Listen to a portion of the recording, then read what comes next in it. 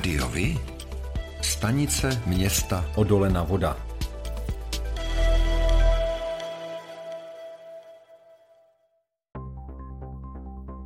Pro volby do zastupitelstev obcí, které se budou konat 23. až 24. září, bylo ve městě Odolena Voda zaregistrováno celkem 5 kandidátek. Hana Plecitá, starostka, se pokusí obhájit křeslo v čele kandidátky Společně. Na druhé příčce je Luboš Řádek. Místo starostu Pavla Novotného má na první pozici Občanská demokratická strana a nezávislí kandidáti. Následuje Vlastimil Bubeníček. Česká strana sociálně demokratická a nezávislí kandidáti vsadili na učitele hudby, předsedu místní organizace ČSSD Martina Kabáta a Lenku Vondrovou.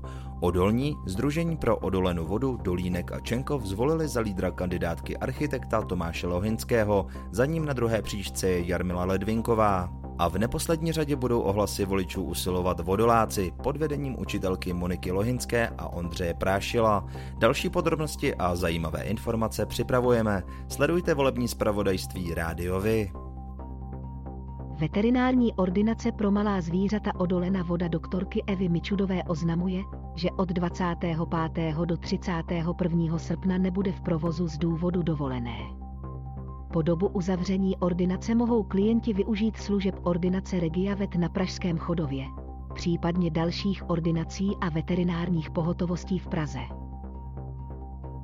Město Odolena Voda přistoupilo v srpnu k úpravě provozu v ulici na Zlatkově, o kterou žádali občané již od roku 2019. Na doporučení dopravního inspektorátu krajského ředitelství policie Středočeského kraje bude v ulici zachován obousměrný provoz a vyznačena místa k parkování s tím, že by měl být formou šikany ponechán prostor pro vyhýbání a míjení vozidel. Toto řešení však vyvolalo na Facebooku města negativní reakce občanů, kteří ulicí jezdí. Většina diskutujících jej považuje za nešťastné. Středočeský kraj přidá zhruba 1,5 milionu korun na provoz přívozů, jde o stejnou částku jako v loňském roce. Nejvíce peněz 480 000 dostanou na provoz a rozvoj přívozů Máslovice. Klecany získají 380 000 korun, Branov 360, Oseček 250 000 a Úholičky 100 000 korun. Podle hejtmančina náměstka pro veřejnou dopravu Petra Boreckého přívozy na Labi, Vltavě i Berounce jsou součástí infrastruktury veřejné dopravy. Doplňují dopravní systém především v lokalitách, kde chybí mosty. V okolí daných obcí pak také významnou měrou přispívají k rozvoji cestovního ruchu.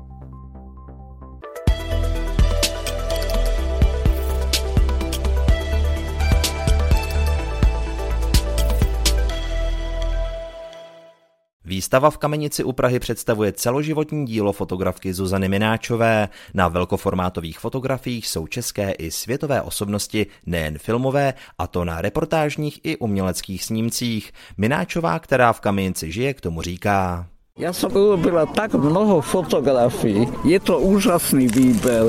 Je to výber, ktorý snad ľudí zaujme, že sú to osobnosti, čo som fotografovala. Je tu, že som fotografovala na festivale, že som robila umenie, všetko je tu, som spokojná. Na kamenickém Ringhoferově náměstí je vystaveno 28 snímků, na nichž jsou zachyceni například Zdeněk Svěrák, Libuše Šafránková, Josef Abraham, Jiří Bartoška, Václav Havel, Robert Redford, ale i britská královna Alžběta II.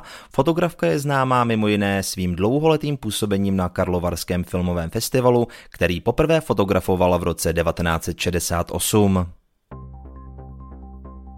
Středočeské nemocnice by rády zachovaly komfort pro pacienty a doufají, že nebude nutné omezovat vytápění kvůli nedostatku paliva v teplárnách.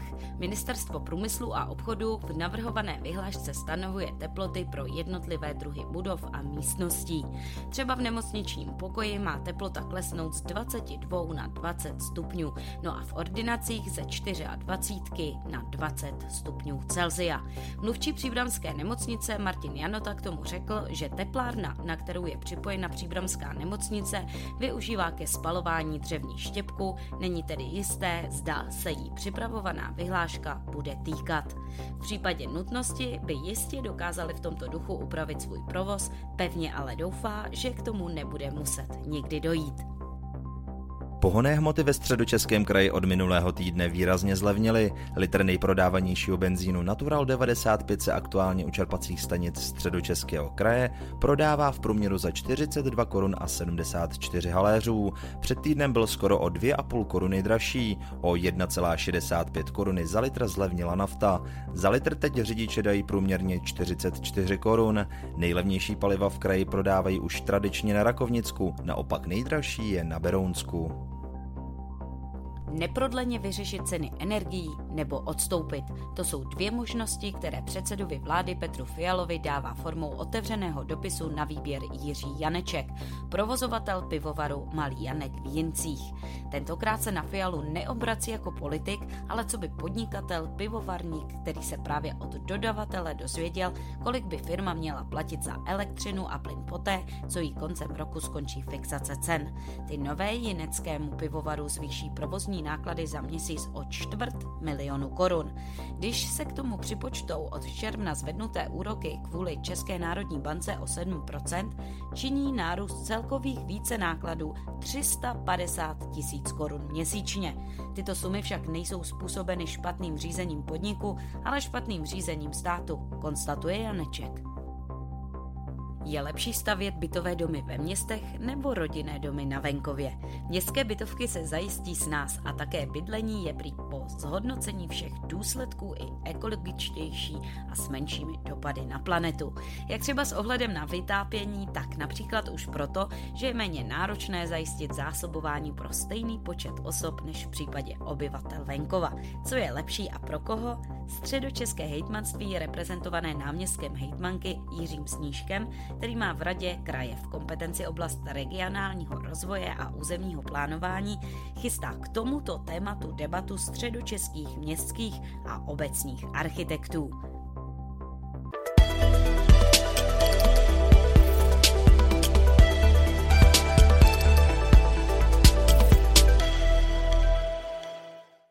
Nové CTčko neboli přístroj pro výpočetní tomografii pořídila nemocnice Brandýs nad Labem. Přístroj od firmy Siemens, který se nachází v přízemí nemocnice v renovovaných prostorách radiologického pracoviště, umožňuje rozšířit nabídku zajišťovaných vyšetření.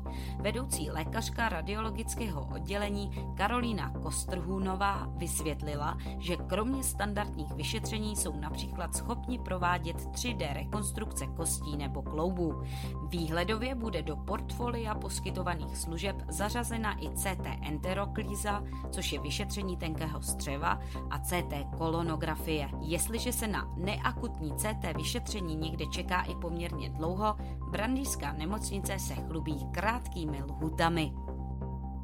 Muzeum v Brandýse nad Labem Staré Boleslavi dostalo ve středu do svých sbírek vzácný meč zřejmě z 11. století. Našel ho zhruba před 20 lety nálezce u jezera v obci Borky u Prahy, kde se těžil písek. Meč bude odeslán na další konzervaci a podrobnou analýzu, což nějaký čas potrvá. Muzeum by pak ve svých sbírkách mohlo mít jediný meč z raného středověku. V roce 2016 získalo darem vzácný meč z raného středověku muzeum v Čelákovicích, který se našel v Lázních Toušeně při zemních pracích. V neděli 7. srpna před 16. hodinou došlo ke smrtelné dopravní nehodě. 33letý řidič motocyklu jel obcí Veleň, kde pravděpodobně vlivem nepřiměřené rychlosti nezvládl řízení při projíždění levotočivou zatáčkou a bokem motocyklu se střetl z přední části protijedoucího vozidla. Po střetu byl motocyklista odražen vpravo přes jízdní pruh, kde nejprve narazil do kamenného obrubníku, poté narazil do tují a nakonec do zdi rodinného domu. Během dopravní nehody mladý motocyklista utrpěl vážná zranění, kterým bohužel i přes veškerou snahu záchranářů na místě podlehl.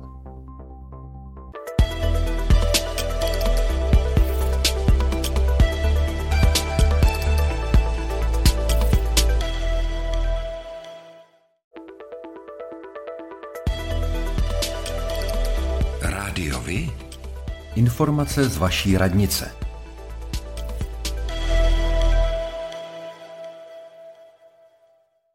Městský úřad Odolena Voda vyhlásil pro katastrální jednotky Odolena Voda, Dolínek a Čenkov již tradiční letní soutěž o nejhezčí okno či balkón nebo předzahrádku. Chtějí ocenit práci občanů, kteří se ve volném čase starají o své předzahrádky, zdobí svá okna a balkony květinami a pomáhají tak zlepšit vzhled veřejných prostranství. Zájemci o účast v soutěži se mohou přihlásit elektronicky nebo vyplněnou přihlášku vhodit do boxu na podatelně. Soutěž skončí 31. srpna. A v září budou známi vítězové jednotlivých kategorií, kteří budou odměněni a zveřejněni v městském časopise Odolen. Městský úřad Klecany vyhlašuje výběrové řízení na pozici strážník městské policie. Podrobnosti o požadavcích na uchazeče a o nabízené pracovní pozici, stejně jako další podmínky, naleznou zájemci na webu města. Přihlášky je možné podávat do 31. srpna 18 hodin. Město Klecany vyhlašuje výběrové řízení na pozici kulturní referent pro kulturní centrum Rychta a jiné aktivity. Podmínky výběrového řízení, požadavky na uchazeče i podrobnosti k nabízené pozici vyvěsilo město na svých webových stránkách. Přihlášky je možné podat do 31. srpna 18 hodin.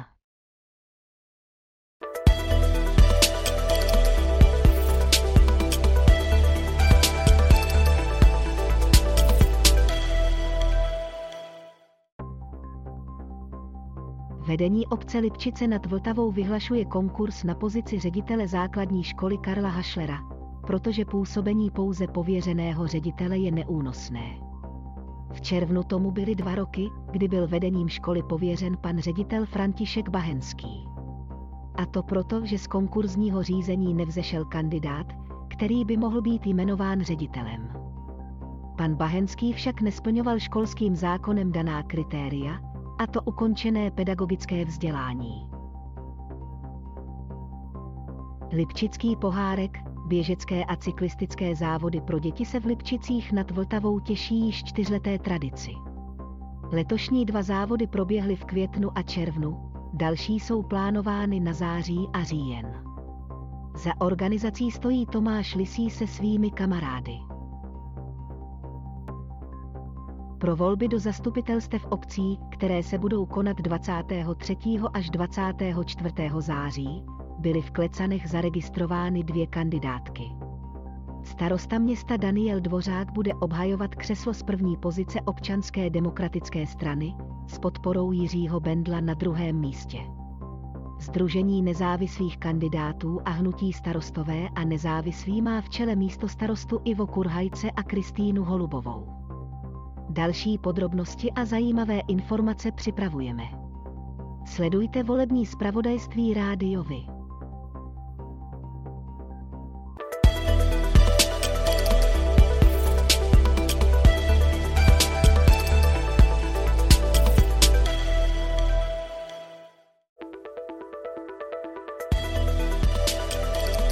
Rádio Vy, kalendář akcí.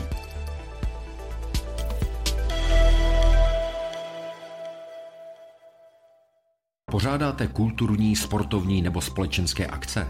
U nás máte možnost dát o nich vědět. Zveřejnění pozvánky v našem kalendáři je zcela zdarma.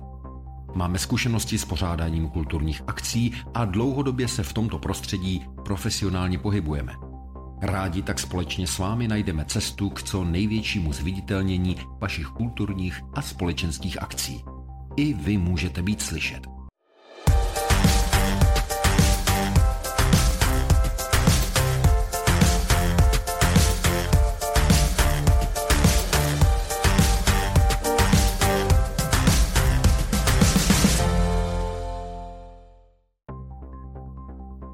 A to je pro dnešek všechno. Těšíme se na slyšenou zase za týden. Děkujeme za váš zájem a věříme, že nás budete nejen poslouchat, ale že se k rádiu Vy aktivně přidáte. Budeme rádi, pokud budete naše posluchače informovat o událostech, kulturních a sportovních akcích či zajímavostech z vašeho okolí. Můžete se s nimi podělit i o svoje názory.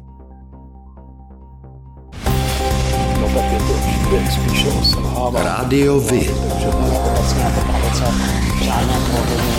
I vy můžete být slyšet.